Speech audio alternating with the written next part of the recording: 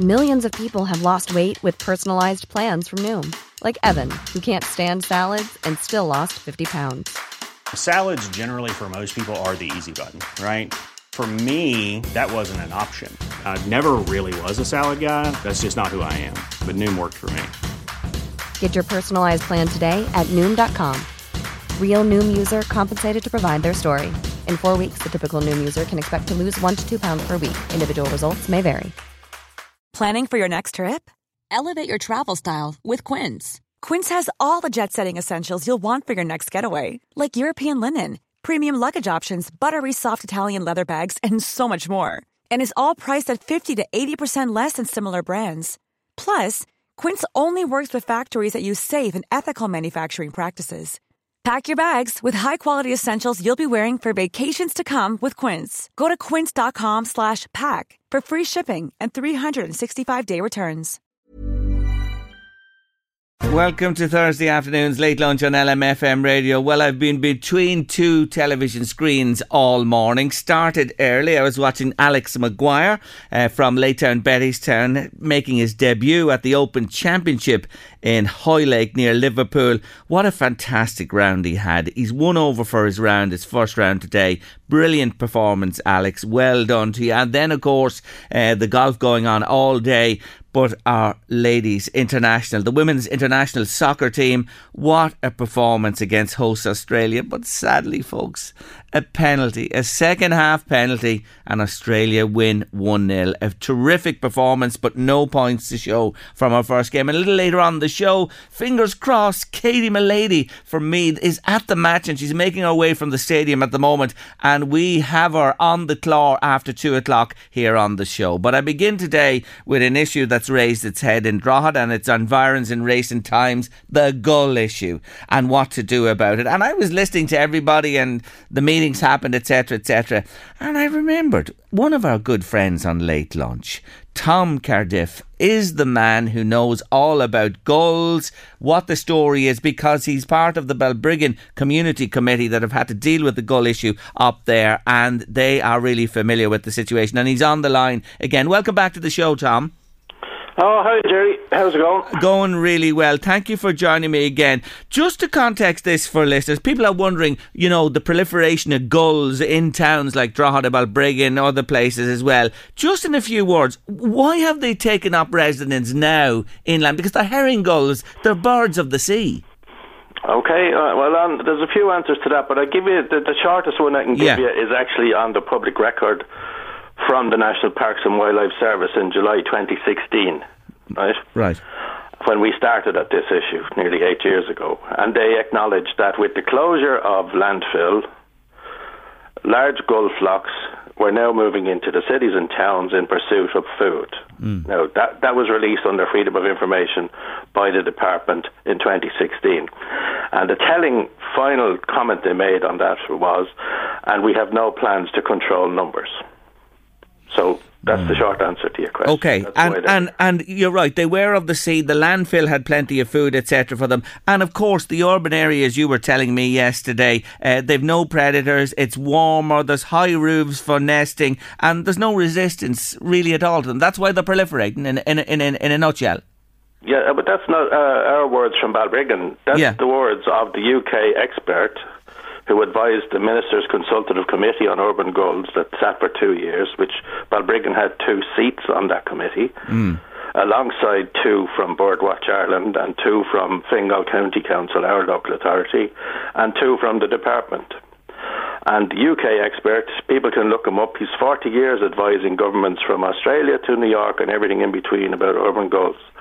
And it's his expertise which quotes from GPS tracking that urban gulls are a separate branch of the gull species. They've settled in urban areas because, number one, they have absolutely no predators compared to their normal habitat. Number two, they have roughly 6 degrees higher temperatures for breeding purposes. That's very helpful. They have high roofs, and as you mentioned, they have virtually no resistance from humans, courtesy of blanket protection, which seriously needs to be looked at. That man is Coulson, is it, the UK expert? Well, Coulson is the international guy who's actually the world expert, but Peter Rock is the guy that and he was invited to present to the committee by Birdwatch Ireland. Right. And one of the things he said while we were sitting in the committee was, by all means, for example, keep them off schools and hospitals. That's gulls, herring gulls. Yes. And he also said that herring gulls are very smart. They're a really gregarious, smart species. They know their roaming area of up to 50 kilometres for foraging every day. He said they'll tell you which fields are ploughed at what time and what days when that time of the year comes around. Right. And a very important thing he said, Jerry, and this is really vital to what I know is already happening in Drogheda. He said occasional feeding of a few gulls by a few people, while it's a problem for the people who live next door to the people who feed them because gulls will go to those areas, that's not the cause of thousands of gulls in our towns and cities. That's not the reason that thousands of them are here. That encourages gulls to habituate to where they get an easy meal. And his word on feeding was that gulls forage up to 50 kilometres every day. They know every food source in their range, and snacks that they pick up in towns, especially from well-intentioned people, a kind of an ignorant kindness, he described it. Snacks they pick up from people like that are just bonus snacks, which aren't actually good for the gulls relative to what their diet should be. Okay, so they've figured out that there's a good food source. They've had that range that you're mentioning there. Now, I want to ask you this because this is vital in the context of what's been going on in Drogheda. Balbriggan has a derogation, and that derogation allows the removal of nests and eggs. Has that helped? Yes, of course it has. It helps in the situations where, for example, imagine a house in a housing estate, an ordinary house, 3-bed, 4-bed house with 6 adult gulls on the roof, 3 nests and 18 eggs on one house. Now, when those eggs would hatch, that would be up to 18 chicks from June until September. On one house now. I'm not talking about a big field beside the house, on the garage and on the roof. Yeah. So to tell those people that being able to remove those nests was no help, that's just rubbish. It's essential. It's not just a help. We have filmed incidences of colonies of up to 30 pairs of gulls on 2 of our schools. Filmed, videoed by a consultancy that was hired by Fingal County Council. We have 60 nests breeding in the Waven plant for years. So to say removing them is not a help to the problem is rubbish, because when you remove the nests, and sometimes you have to do it 3 times, to teach the gulls they're not going to succeed on this location. Right? When you finally get them to understand that, they do go somewhere else. Yeah. And eventually, if that was done systematically, they will go to places where they're welcome or where they're not causing problems. Okay, that's so the logic. Yeah, and we understand that now. So should Drogheda not apply for a derogation, and then who comes and removes the nests and the eggs? Who does it in Balbriggan?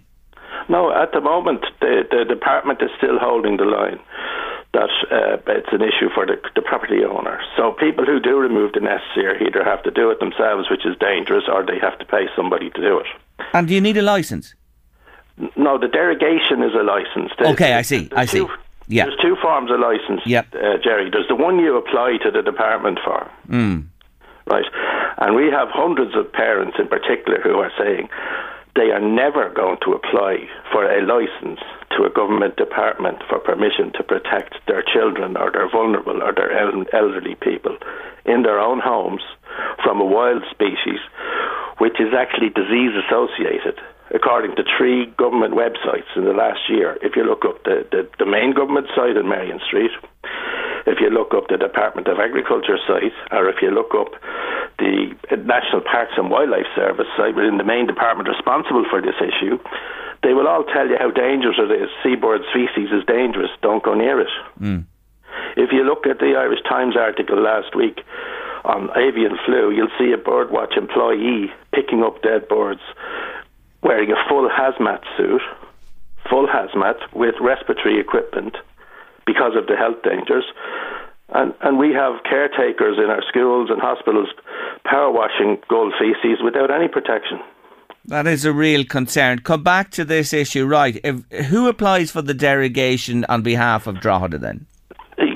The derogation is not actually subject to an application normally. Balbriggan had to fight for it. Okay. Right? And I think that's what you want to get to. Yeah.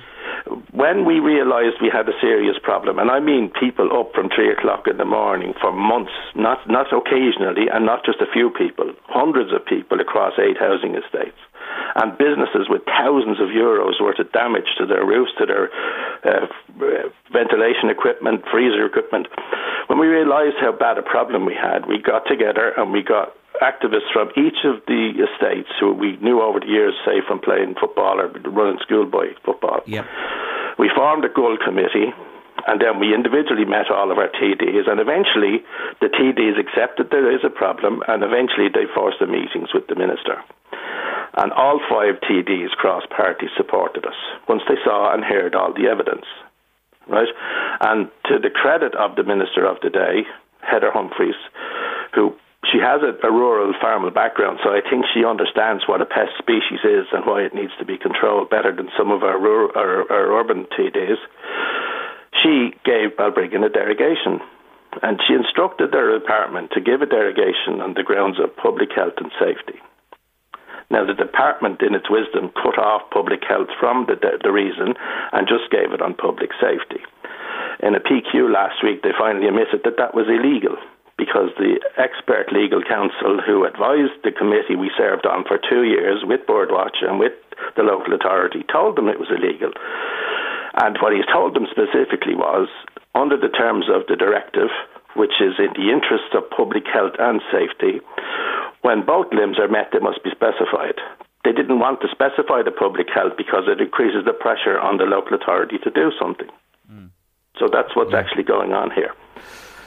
So Drogheda would need to do the same, replicate what happened in Balbriggan, lobby your TDs, go to the minister and get a derogation, and then at that stage people can remove nests and eggs from their properties. Well, it sounds like that's what Drogheda is going to have to do, but I think you need to step back from that and think about it.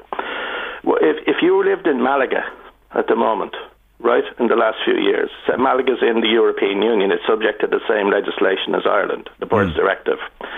There's 560,000 population of people in Malaga. In 2022, they surveyed their gull population at 3,200 birds, right, for the city. That's a ratio of 1 bird to 177 people. The ratio in Balbriggan is 1 bird to 7 people. Let that sink in, right? And that ratio is calculated on the actual numbers counted in the National Gull Survey. Yes. Now, the difference is, in Balbriggan, you have to fight for 8 years to be allowed under the law, which caters for culling, by the way. That's another red herring, if you pardon the metaphor.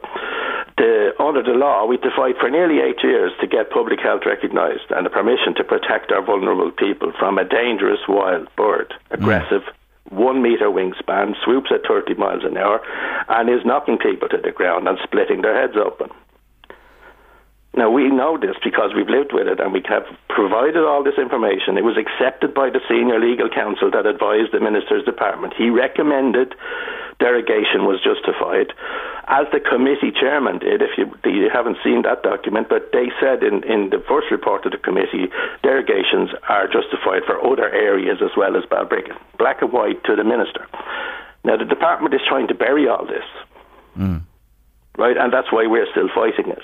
Now, if you lived in Malaga, you would be able to download an app to your phone or use a free phone number if you're not familiar with apps and notify the presence of a nest, and it will be removed by the municipal health authorities based on you giving them the GPS details on the grounds of public health and safety under the Birds Directive. Article 9 is the derogation article, but the more important article, Jerry, is 1 and 2 within the directive.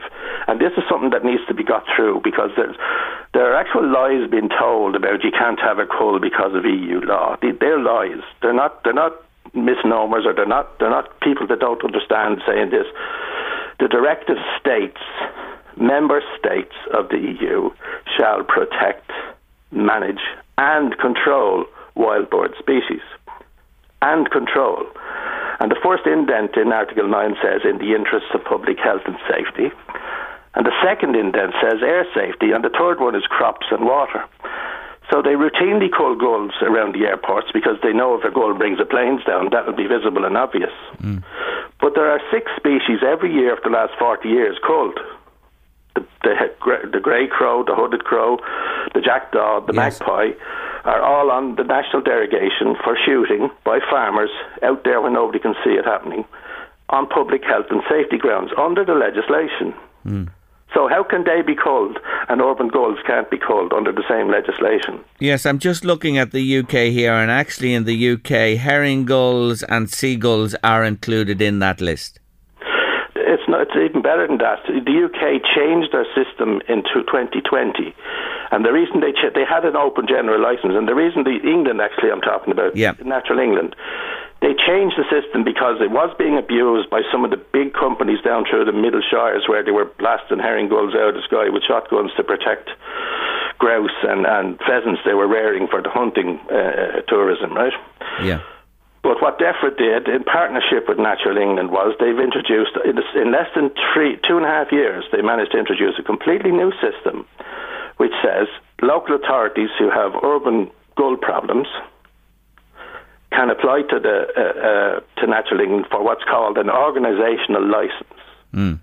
And they must submit a management plan with that to say what they're going to do. But it's in relation to gulls, and that once they apply for that licence and are given it, the autonomy falls to the local authority to control gulls up to and including culling where necessary to preserve public health and safety under the 1981 Wildlife and Countryside Act, which was the UK's legislation that was brought in to comply with the directive while they were members of the EU, and hasn't been changed.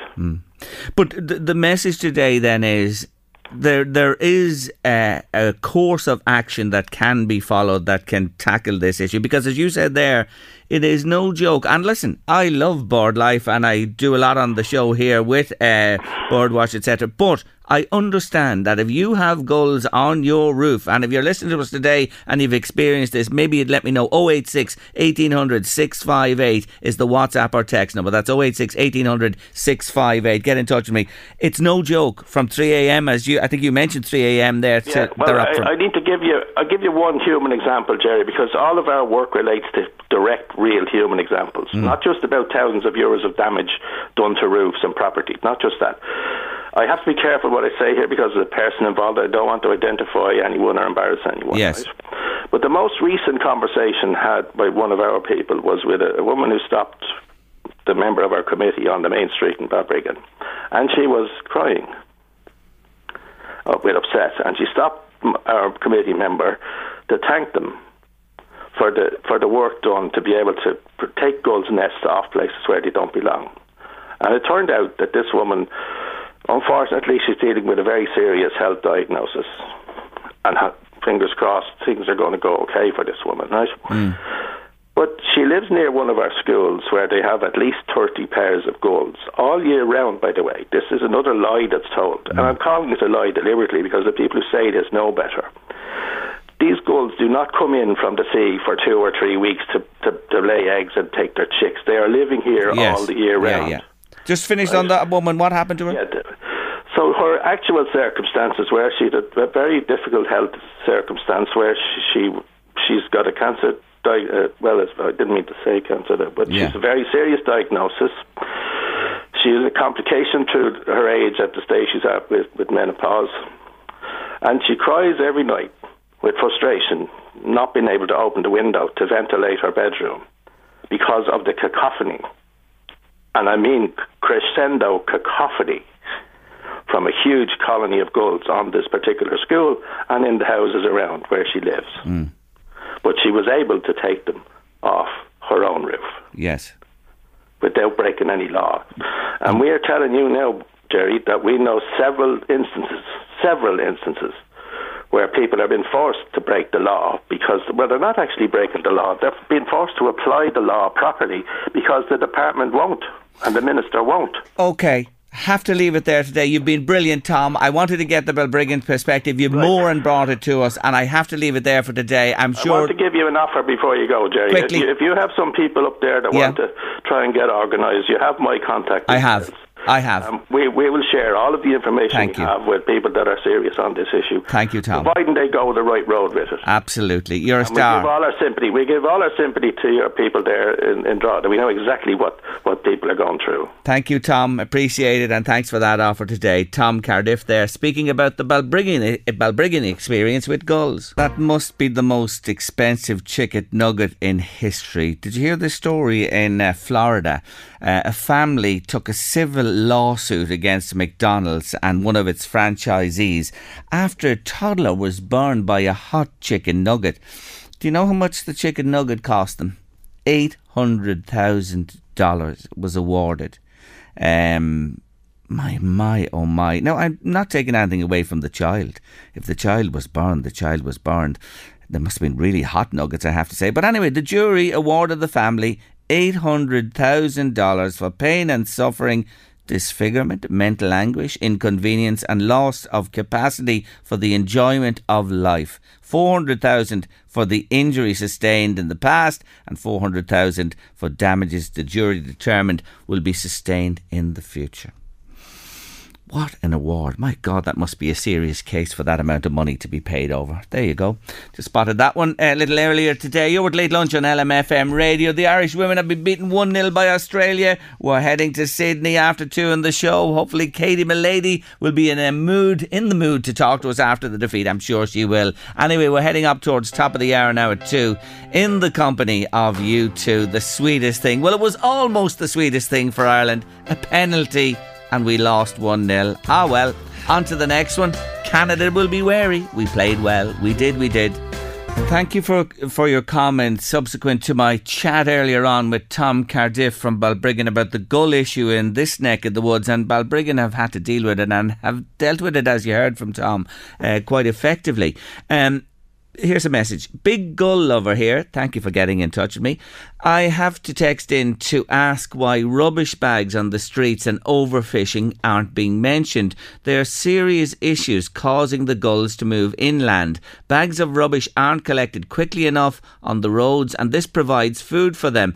Our waters are being overfished, which reduces the amount of their natural food. Humans are the cause of this problem, and that needs to be addressed. Thank you indeed for your comment. Well, if you were listening to myself and Tom, we did address those issues of why the gulls have moved inland. You see, trawlers fishing used to discard a lot back into the sea, and the gulls would follow that and feed on it, as well as naturally feeding on the coastline as well. That doesn't really happen anymore. That certainly is one reason. Then they came into landfills. Of course, landfills, you can't have them now. They closed down. No food for them there. And then you see our human urban environment is perfect for them. You know, it really, really is. No predators. More heat, it's warmer in the urban area. We mentioned this, the roofs are high, good nesting places as well, and access to food and no resistance whatsoever. Yes, they are issues that mankind has created. But I'll say to you again, I love me feathered friends, BirdLife, Birdwatch regular with us here as well.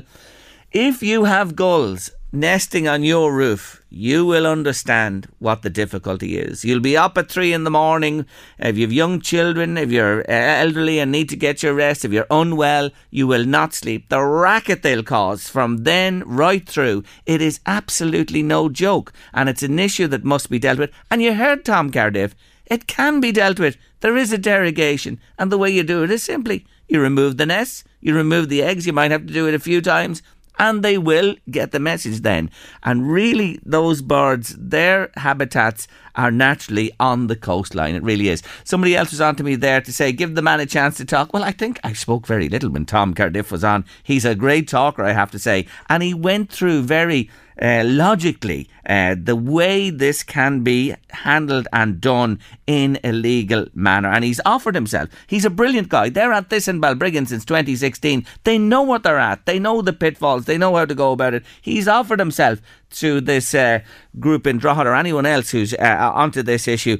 He'll come along and advise and help in any way he can. We lost 1-0. We're heading to Sydney now. Katie Milady is standing by. Hi, Katie. Well, Jerry, how's things? Oh, I'm so sorry. I'm so sad for the Irish team. Oh, it's so disappointing, isn't it? Yeah, it is. It's hard to lose, especially the way we lost on a penalty. But the atmosphere was brilliant. It was amazing. And we're still singing all the way home on the train. Well, can I say to you, I could hear the ole, ole, ole on TV. I'm sure you could, Jerry. We were very loud in there. And you were outnumbered significantly by the home support for sure. But by God, it came across on the television, the support for the Irish girls. I thought at half-time we did well in the first half. We contained them. And I said we'll come out in the second half and give it a bit of a go. The penalty was a disappointment. Did you think it was a penalty yourself? Well, we actually haven't watched it back, but there was no shouting in the stadium for a penalty. So obviously the Irish fans were all kind of shocked by the call on the penalty, because no one really got a good look at it because we were sitting behind the goals. So we'll have to look at that one back and see for ourselves. But look, it is what it is, and we lost 1-0. So we just have to go again when we get to Perth against Canada. Yeah, that's it.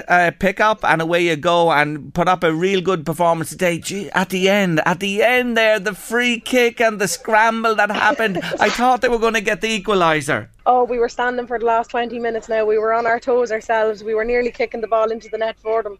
I'm not surprised, because they really did give it a go after they went a goal down. They pushed for that equaliser, and I think on the run of play, well, a draw would have been a great result for us, but there you go, 1-0. I was in touch with you early this morning, and you sent me a wee video from before the game as the Irish supporters were gathering. It looked amazing, Katie. Yeah, it was, and it still is incredible. The support here in Sydney for the Irish is unbelievable. And we were in Molly Malone's pub earlier on, and the singing never stopped the whole way from the pub all the way on the train and into the stadium, and they're still singing now on the train. You can't beat the Irish. We celebrate one way or the other. What's it like out there? Just describe the stadium weather-wise. Winter time out there at the minute, is it like an Irish winter day, or what's it like? It'd be an Irish summer. All right, an Irish summer. Unless you're out really early in the morning.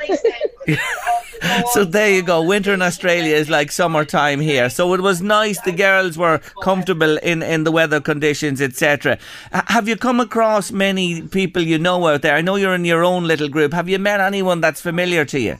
Well, we've met a few girls we actually noticed, I don't know whether it was shown on TV, there was a flag saying Meath up on the upper tier, and we could see it from where we were sitting, and there was a flag hanging up way up in the stadium, and there was loads of Ireland flags everywhere, all across the stadium. So there was definitely a couple of thousand of Irish in there, and we were well and truly heard anyways. Yes, and I'm sure behind that Meath flag there are possibly people that you know as well. They were a bit away in the stadium, but I'm sure you're going to bump into others that you do know or are from County Meath as well over the coming days. You got out there, no problem. It's been plain sailing, has it, so far for you? Yeah, it's been all good. As I says, the atmosphere just around Sydney at the moment is just incredible, and there was over 75,000 people there tonight, so that just goes to show you how much the game has grown. Yeah, the huge support for the home side. So that's both of them have won. New Zealand won 1-0 earlier on, and now Australia have won 1-0 too. So what's your plans from here now? What happens? You're going to get a bit of rest, I take it now, or will you go celebrating? Is it midnight there? It's 11:20 here now. All right, yeah, not far off so midnight. There might be time for a little bit of celebrating, even though we didn't win. But we're still here to tell the tale, and we're Irish, so we make the most of it. Absolutely, why wouldn't you? So the next few days, are you going to hang around Sydney before you move for the second game, or what's the plan? Yeah, so we're hanging around Sydney, and I'm playing in in the oldest Irish bar in Sydney on Sunday. It's called the Mercantile, and I'm going up there to sing my song, and I might sing another couple, who knows. Why not? That's great. And I mentioned to you before, you didn't bring a guitar with you. You'll borrow, will you? Yeah, so yesterday we went to a music shop and we actually bought a guitar, and it was mental. Yesterday we went to Sydney Opera House, and a load of Irish fans met up at the Opera House, and we had a little sing-song there, and we sang the song, and it was just unbelievable. It was just crazy. Oh, that's brilliant. I'm delighted your song has taken legs, and it well deserves it, and people will become more familiar with it as the days go by in the as the tournament evolves. But you got the guitar, you bought a guitar. Are you going to bring that guitar home with you, or will you donate it before you leave? I'll probably donate it to someone before we go, because I don't think I'll be paying the money to bring it back on the flight, Jerry. But sure, look, who knows? I was going to say that it'll probably cost a fortune to bring the Aussie guitar back to you to the Royal County. Anyway, sure, you said great success in Croke Park yourselves the weekend with the men winning the Tailteann Cup. I had Colin O'Rourke on with me the other day. Oh, absolutely. Between Meath and Ireland, we don't know where to go. Yeah, well, you have the silverware in the Royal County on the GAA side. Let's hope Ireland can pick up the second game and get something from it. I'm just watching the pictures here on television as I speak to you live in Sydney. The fans being interviewed coming out of the stadium. I believe you might have been on the BBC.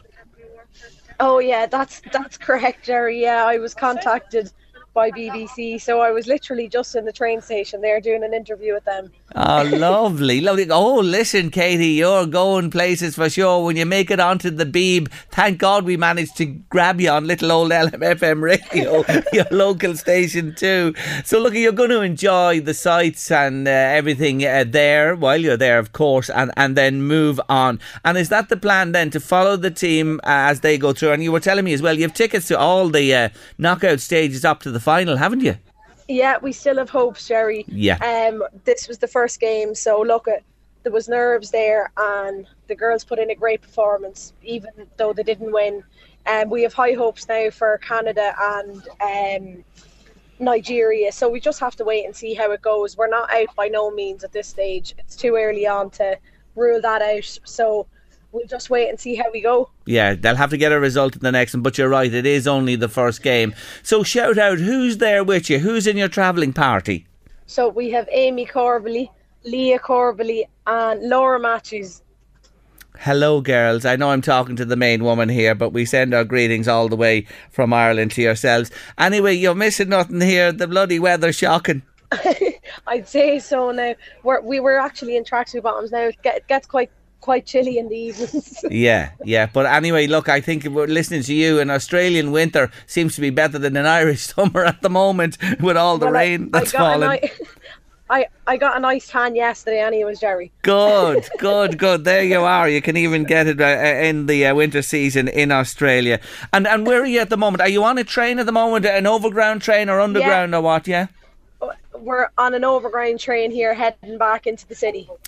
Isn't it just fantastic, I have to say, that we're chatting and you on a train? And I have to say the quality of the connection to Australia is so good. I often ring people a few miles out the road here and the line, you wouldn't understand what they're saying. It's amazing. And we are on a WhatsApp here and it's just fantastic to be able to catch up with you.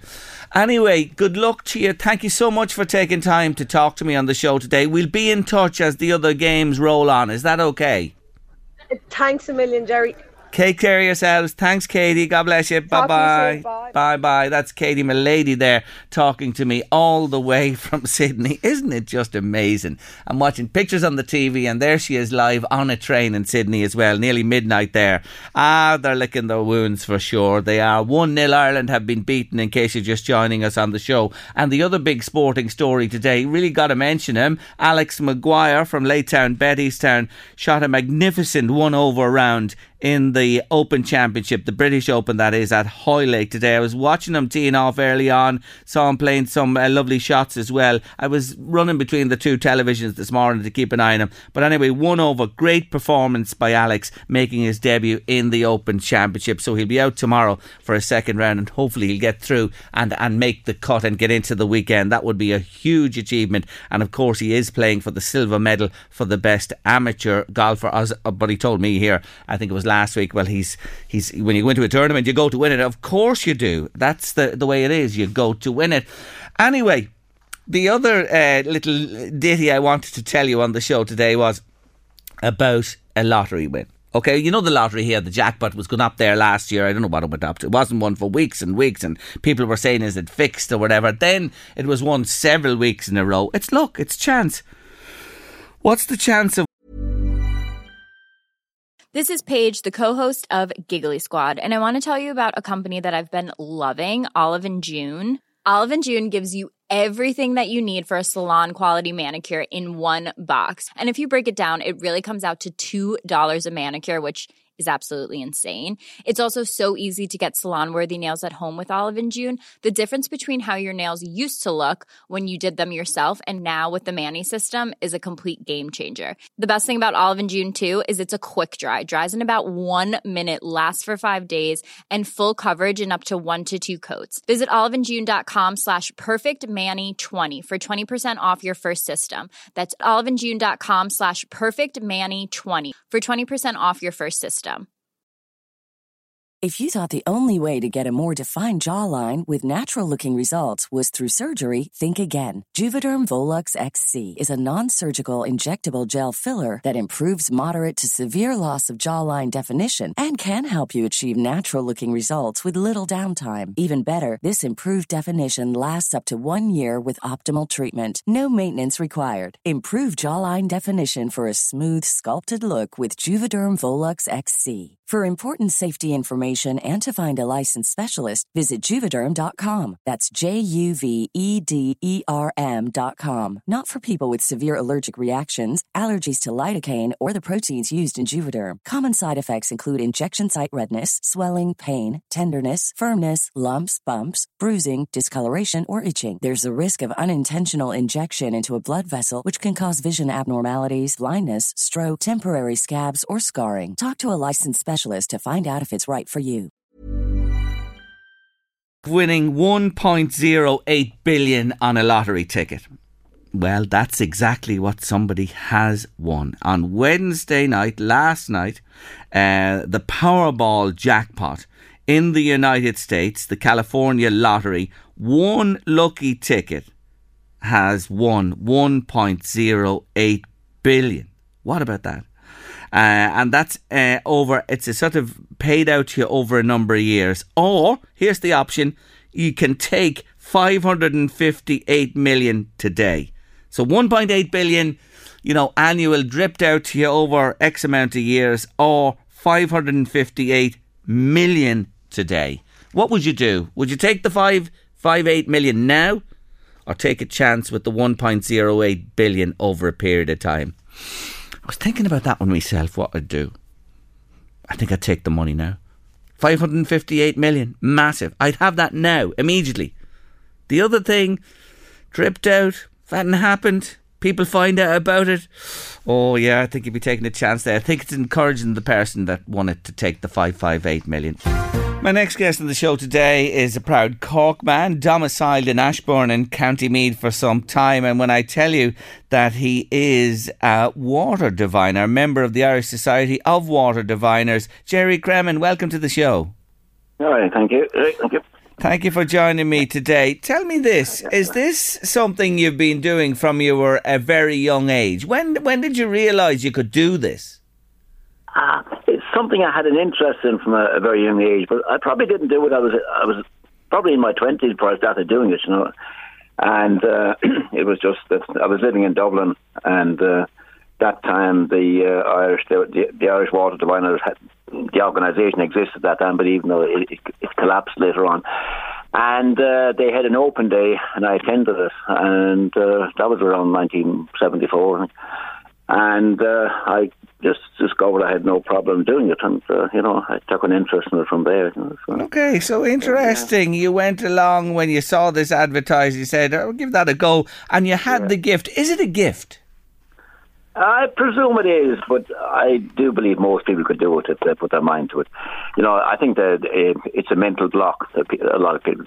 Some people cannot do it, I know that, but I would say most people can do it. It is something that's part of us. That it's a skill that we needed in our past, and probably a time came when we didn't need it anymore. So it's just resurrecting that, I imagine. Yeah. The hazel rod is something I saw somebody using many moons ago myself, with a sort of joined at a fork and holding it out in front, and it quivered or whatever. Are they used now, or has that changed? Yeah, they're still used, but it's mainly angle rods now, and they're mainly metal. The ones I use now are brass. Yes. I suppose, like with the hazel twig, and that you probably had to just keep replacing it. The break and that. I mean. There's some unreal force on them, when the twig gets dry, it will break, and probably not everybody is around where they can get a twig. So the ones I use are just brass brazing rods. Yeah. So, and what do? You hold them straight out in front of you, and do they cross? What happens? Just describe when you walk across water. Yeah, the angle rod is roughly 10 inches long or whatever. It'd be more. It'd be about 14 inches long with a little bend in it, 4 or 5 inches long. And you hold them at the short angle, and then you go on. When you're looking for, presuming you're looking for water, you're asking the question. I'm looking for water. I'm looking for enough water for this person for their requirements. It has to be good drinking water. It has to be an adequate supply, and then you go along and you ask those questions, and to give you the direction where that water will be, you go to that place where the rods cross. You kind of put a mark there, and then you come from the other direction, and preferably you get the crossing of two streams, and you get the mark there. And then you'll ask, like, is there an adequate supply? How deep is this well? Is it clean water? Is it good drinking water?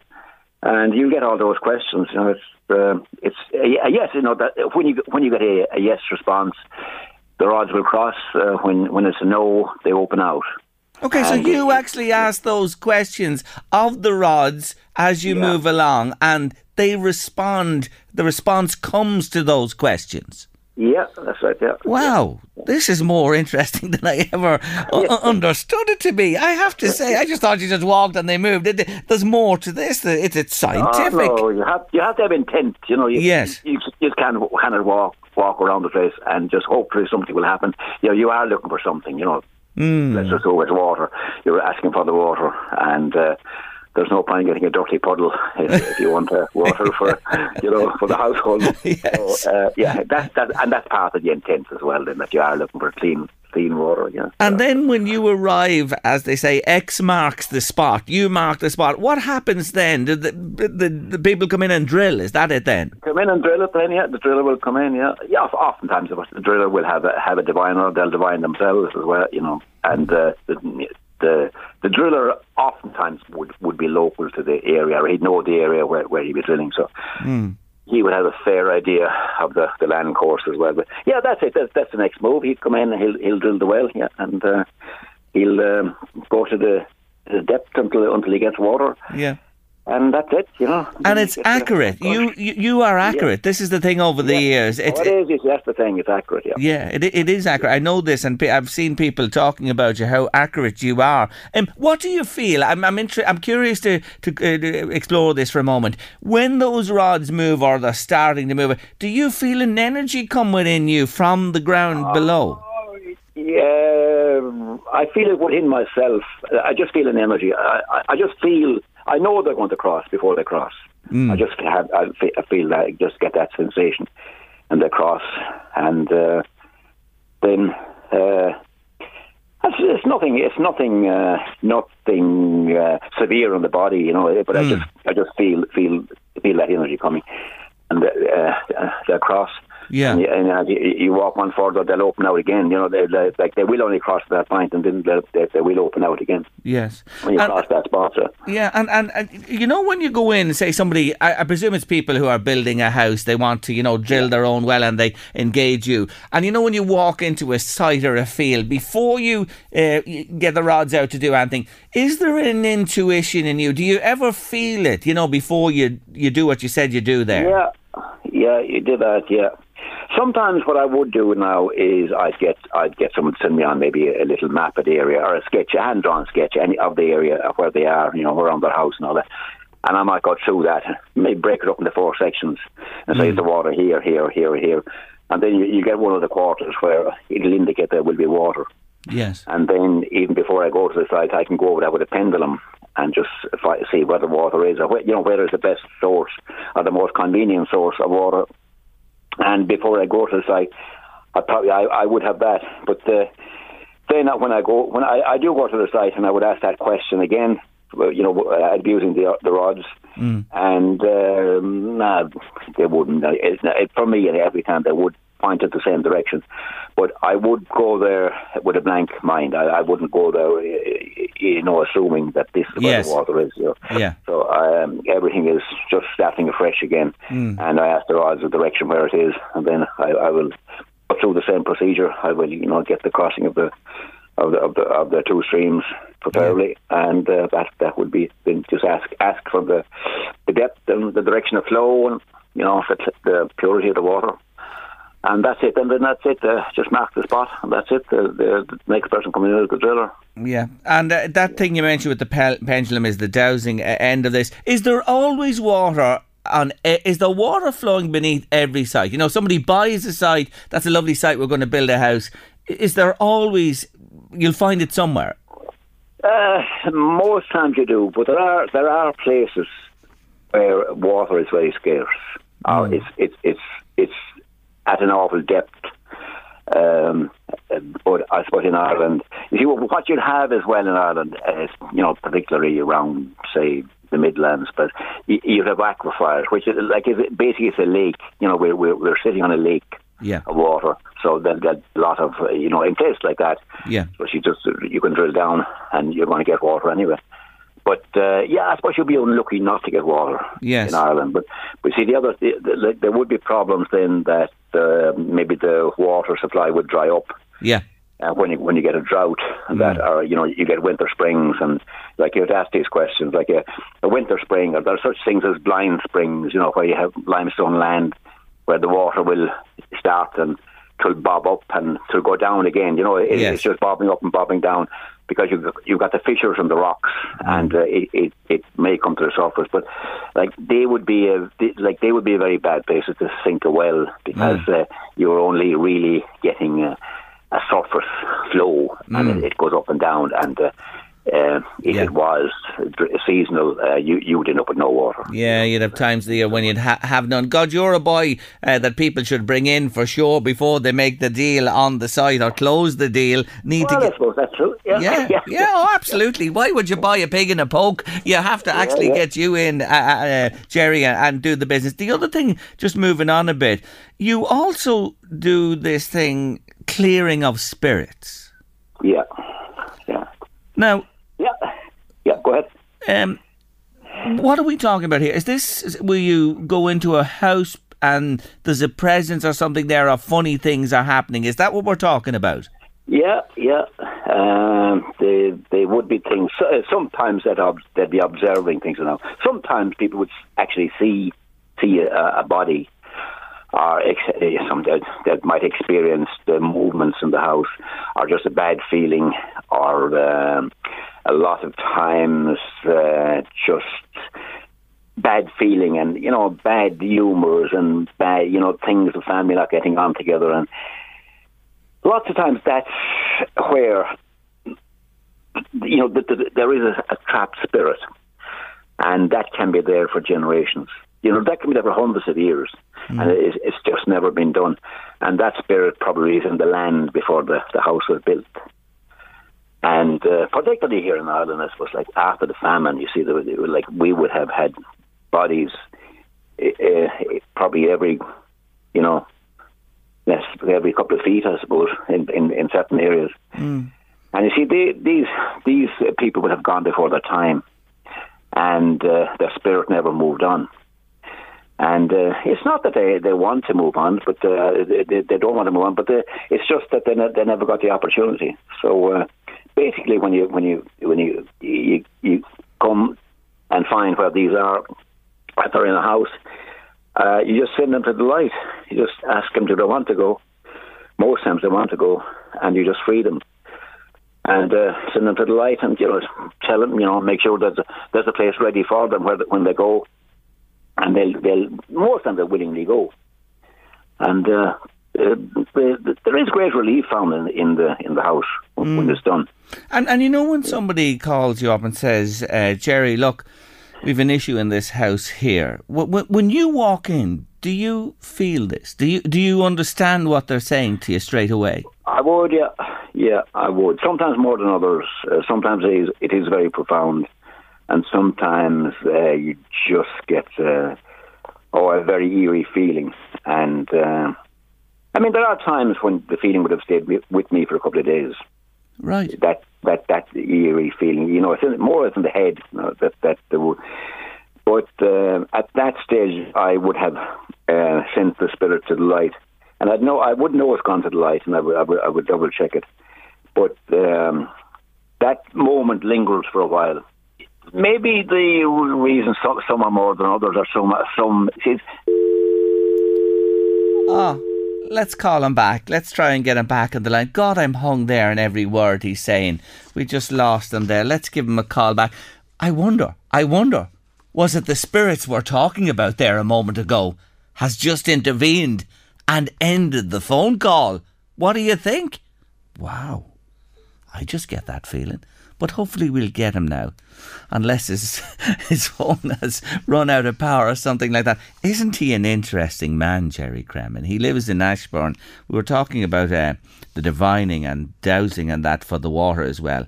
But this aspect of his work, clearing spirits from homes, very interesting. It looks like we're going to try him again. We are trying to get him back on the line here on Late Lunch, and hopefully we will. God almighty now, I'm a little bit shook by that myself. When things like this happen, I'm always superstitious myself that maybe we've rustled something or annoyed something. I'll tell you what we'll do. Let's head to a break, and we're going to try and get Jerry Cremin back on the line for you. Interesting man indeed. We're talking about clearing spirits from the home. I'm glad to say we have Jerry Cremin back on the line. Hi, Jerry. Jerry. Hi, Ben. Jerry, did the spirits intervene, do you think, there a moment ago? I wonder. I wonder, indeed. I do wonder. But look at... the license fee. Listen, don't go down that road. Be the Lord God Almighty. That's for another day. Anyway, come back to you going into a house. You feel somebody says to you there's something, you feel it. Do you see something? Or the way you told me you speak to the water. Do you speak to the spirits? Oh yeah, that way, yeah. Silent, I wouldn't be shouting at them. No, yeah. I would, yeah. And what do you mean by sending them to the light, Jerry? Well, it's just, first of all, I'd acknowledge their presence. These questions I'd ask, I'd ask with the rods. And, like their presence, they're there. And then, do they want to move on to the light? And most times, yes. And, they tell them that there's a place ready for them to go, and, they're happy to go to that place, and they say yes. Then you just ask them, and say, you're free to go, and they seem to go. That's it. That's they don't want to be lingering on here. Yes. So they go, and that's about it, really. And you mentioned there you use the rods too when you're doing this type of work. Yes, I would. Well, just for the for asking a question, that'd be on site. When you see, this can be done remotely as well, and I usually use a pendulum when I'm walking remotely. Again, I get a photograph of the house or a map of the house or just a sketch of the house and go through it and asking these questions, and it's same thing, just acknowledge who they are, and that we're acknowledging that they're there, and that that's they're trapped, and they want to move on, and you mentioned again you can hear them. Do you ever? Does anything ever materialise? Do you ever see anything? No, I'm not psychic. Right. Way, okay. Yeah. I understand. Would, yeah. But definitely you can hear. You hear. They hear. You hear. That you make that connection. Yeah. There would be a silent conversation. Yeah. And there's no doubt. And I've seen the testimonials. You have made a huge difference to many people in their homes, because it's a very disturbing thing to have to live with. Yeah, it's great relief for people. Yeah, you see, some people, it's an agony they go through. I mean, a lot of these things are not of their own making. Like these are people might have bought a house or moved into a house. Like they're not anything they know about. And when they go back generations, these disturbances are there. And I suppose I suppose when people move into a house first, they don't know how natural. I suppose the first thing is, am I imagining these things? And after a while, they realise that they're not imagining it. And when it's a relief to them as well. That people that they can go to somebody, yes, and somebody can bring that kind of a relief to them. And and when even with the spirit doesn't want to be there. Yeah. You see, the other thing, I do land clearances now, and again going back to the famine probably was one of the biggest things, and also land evictions. Yes. I mean, I suppose most, probably most of the people living in houses in Ireland, they got maybe if the original owners, if the lineage was there, they probably wouldn't be there. Yes, I understand. When the lands were broken up, and you had a landlord, and there was people being evicted and other people being put in, and you had bailiffs coming in, and you had the Crowbar Brigade, and they come in to knock down the house and evict the family. But sometimes there was people killed in this action. Yes. And you see, even times when the guys carrying out these acts were killed, their lives matter as well. Yeah. And they had somebody belong to them, and they might have a wife and kids. They might have had a mother. They might have had something. And you cannot both acknowledge their spirit is lingering on, and that they want to go as well. It's not like you cannot take sides in this. That everybody is affected. Yes, of course. Look at, and you know this well. There are people messaging me here and saying, "Sure, the land is full of water. There's water under every bit of land in Ireland. Why do we need to, diviners or people to?" Yeah, it's probably true. But in a lot of cases, you the water would be in veins. You go down by the banks of the Shannon, you like what you have there, you have aquifers, and probably you will. And there's other areas the same as that. And but in other areas, you're talking about streams. And if you go 3 or 4 foot from the stream, you're not going to get water. True. Whereas you have to go into this. And that's a very good point to make, folks. It just doesn't. It's just not everywhere. There are places where it has to be found, and that's why people divine and actually find out these spots and save a lot of wasted time and energy by drilling in places where there is none. The other thing, just back to the clearing of a home of that, you might have mentioned it before. We lost you there for a minute. When you do this, obviously, you said it can affect you for a time afterwards. Do you have to clear? Do you have to clear yourself? Oh, I do. Yeah. And sometimes I might get somebody else to clear me as well if it affects that way. But it wouldn't always manifest itself like that, Yeah. Yeah, like the healing in effect, it doesn't exactly go through my body. Okay, I'm a conduit in healing, but I would use universal healing. I'm using the healing. I'm using the healing and the healing powers that are out there, in the universe. and I'm just channeling those energies to these people. Whereas, like, it's not exactly going through every fibre of my being, Yes. Either, I hear what you're saying. Look, you're a very interesting guy. I'm delighted we managed to get you back just to finish the conversation. I wish you well with all you do. Thank you for joining us today, Jerry. Take care of yourself. Bye-bye. That's Jerry Cremin from Ashbourne in County Meath, originally from Cork, who is the diviner and clears spirit presence in houses. I know of 2 instances where spirit presences were a reality. You might scoff at it, but it is a fact, and clearing was a tremendous assistance to the people who lived in those houses. My mother, Jerry, had the gift of divining, and she helped many people around the Inniskeen area. Another one there on the gulls. I think, Jerry, since COVID, with more people eating outdoors, more gulls have moved into the urban areas. That's the opinion of another listener today. And Paddy Feehan's been on to me. Paddy, well, great to hear from you on the show today. Paddy has a novel idea. He goes up to the retail park where they have the sounds of these predatory birds that keeps the gulls away with his children, opens the windows, has a few cornetos and tells them they're at the zoo. Paddy is skinflint. Go out of that, will you? For the love of God.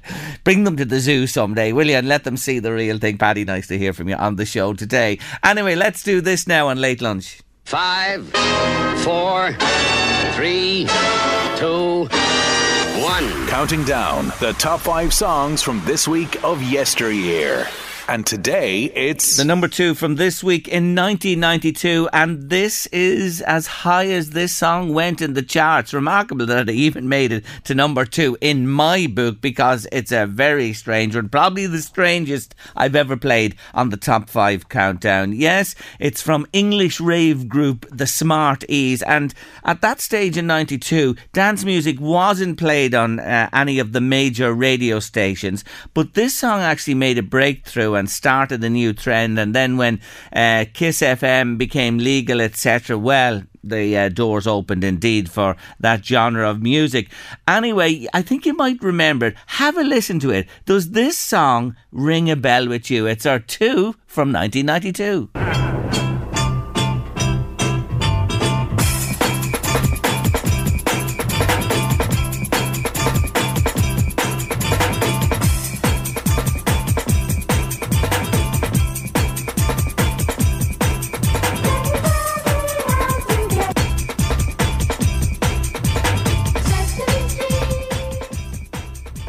Yes, the theme song from Sesame Street, reworked by Smarties, and they called it Sesame's Treat. Not so sure about that. I don't think that was a treat for me today.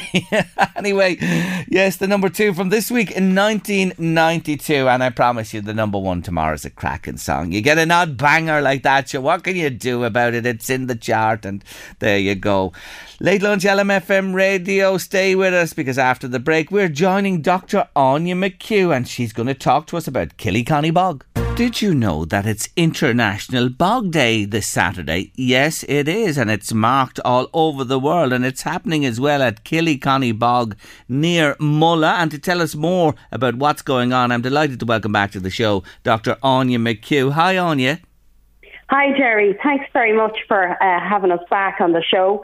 Yes, we have our Bog Day this Saturday on Killyconny Bog, and it's in conjunction with the Killyconny Bog Project and St Killian's Heritage Trust. And this is an annual event. This is now second year in a row we've done it like this, but there have been Bog Days over the years. So this is a Bog Day we've organised really very kindly with funding from Department of Housing, Local Government and Heritage through the Peatlands Community Engagement Scheme. And so this is starting from 12 o'clock in St Killian's Heritage Centre. People can go in and have a look at the bog exhibition that's in the centre, and then we have a shuttle bus bringing people from the Heritage Centre down to the bog, so that we won't have cars down there. Yes. And this event is entirely free. Wow, well, that's great that it's free, because anyone could go along, won't cost you anything, and I like the fact that you have the shuttle buses, that won't cause any difficulty for anybody accessing it. The thing I wanted to talk to you about was, I see your guest list here, and there's some very impressive people. Maurice Eakin, I know, from the National Park and Wildlife Service, he's a great man for nature, what grows in the bogs and the restoration. He'll be with you there on Saturday. He will, and Maurice has really kindly offered to talk about, the restoration that has gone on in Killicunny Bog, what's happening around the country with other bogs, and what we need to do to improve the quality of our bogs and the habitats for the flora and fauna which live in the bog, on the bog, and on the periphery of the bog. Yeah. And your area is very interesting, because you are giving a talk and a walk and talk about mindfulness. And the bog is a place where you can really reconnect, can't you, with nature? Let everything else out of your head and out of your mind, and just, connect with Mother Earth. That's it, and what I try to do is get people to connect with nature through the use of their 5 senses. So what they see, they hear, they taste, they touch, and they feel. And by concentrating on one sense at a time, it makes you present in the here and now. Because so often in life, where we've one eye on the phone, we've an eye on the telly, we've an eye on kids, we're looking at traffic, and we're not really paying attention to what's going on. So when you actually get out in nature, you have an opportunity to just sort of be present in that moment, and look at what's going on around you, listen to what's going on around you, feel the vegetation. So that's really, really important. And also, there's lots of lovely smells in when you're out in nature, and let's try to appreciate that. And sometimes what I try and do is I try and count the number of different smells I have experienced, or count the number of different sounds I hear when I'm out in nature. And that generally will relax you, it connects you with yourself again, and it usually reduces your anxiety. And you will feel better, you'll feel more positive when you come back from a walk, when you've looked at life through the lens of nature. Yes, and it's so important, as you say, in today's world where we're focused on everything and anything, and our minds are racing away all the time. Killicunny, it's a substantial bog, isn't it? It's on the border of Meath and Cavan, near Mulla there, but it contains so much in terms of life, wildlife, flora and fauna. You know that. We do, and we've evidence that we have a whole load of wildlife and flora and fauna, because as a group over the last number of years, we've got a spider audit undertaken, a bat audit. One of our group, Jonathan Shackleton, regularly uses a moth trap to see what kind of moths are living in or around the bog, and there's actually a huge diversity of moths living in and around the bog, which is really a good sign for biodiversity. Tom Bro is another one of our members, and he's also going to be talking on Saturday, and he actually keeps an eye on the birds and what diversity of birds we have around the bog. And the last time there was a survey done of the birds around the bog, there was 43 species of birds found in and around the bog. So there's a lot of wildlife and plants on the bog. And of course, Jerry, we have the carnivorous plants. Yes. Go on. Tell us. Yes, yeah, tell us. We had a bit of feedback there. Yeah. We have the sundew plant, and it's a carnivorous plant, and it has sticky little tentacles, and insects land on this plant, and then what it does is it gets stuck to it, and then it digests those insects that land on it. And the thing about the sundew is it's the tiniest of plants. It's not even the size of your little fingernail. It's probably half the size of your little fingernail. But once you spot them on the bog, they're gorgeous. They're just beautiful plants.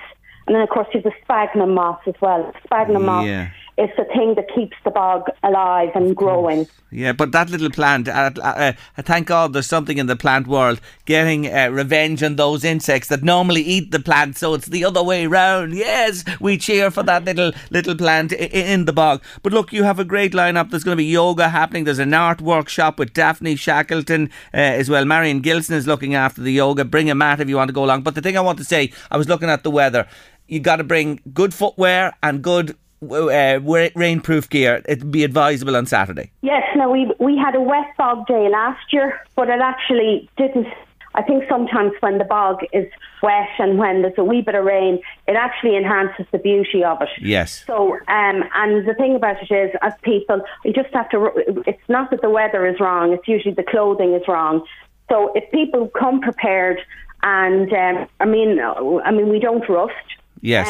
So if people come prepared, they should have a great day. And we are going to have refreshments on the bog. And Jerry, very importantly, is going to have toilet facilities. Because I think that's always something people worry about. Yes, they do. They do indeed. Anyway, 12 noon, St. Killian's Heritage Centre, Mulla. Everybody welcome. It's free. And I'll remember that saying for a long time. We don't rust. Dr. Anya McHugh, thank you for joining me on the show. Thank you very much, Jerry. Take care. Bye-bye. Bye-bye. That's a lovely day in Killyconny Bog if you want to go along this Saturday the 22nd from 12 noon. Big thank you to Fiona O'Brien and Brian Farley for looking after me today. Eddie Caffrey's coming next with The Drive here on LMFM Radio. We're back with your final show of the week tomorrow from 1:30.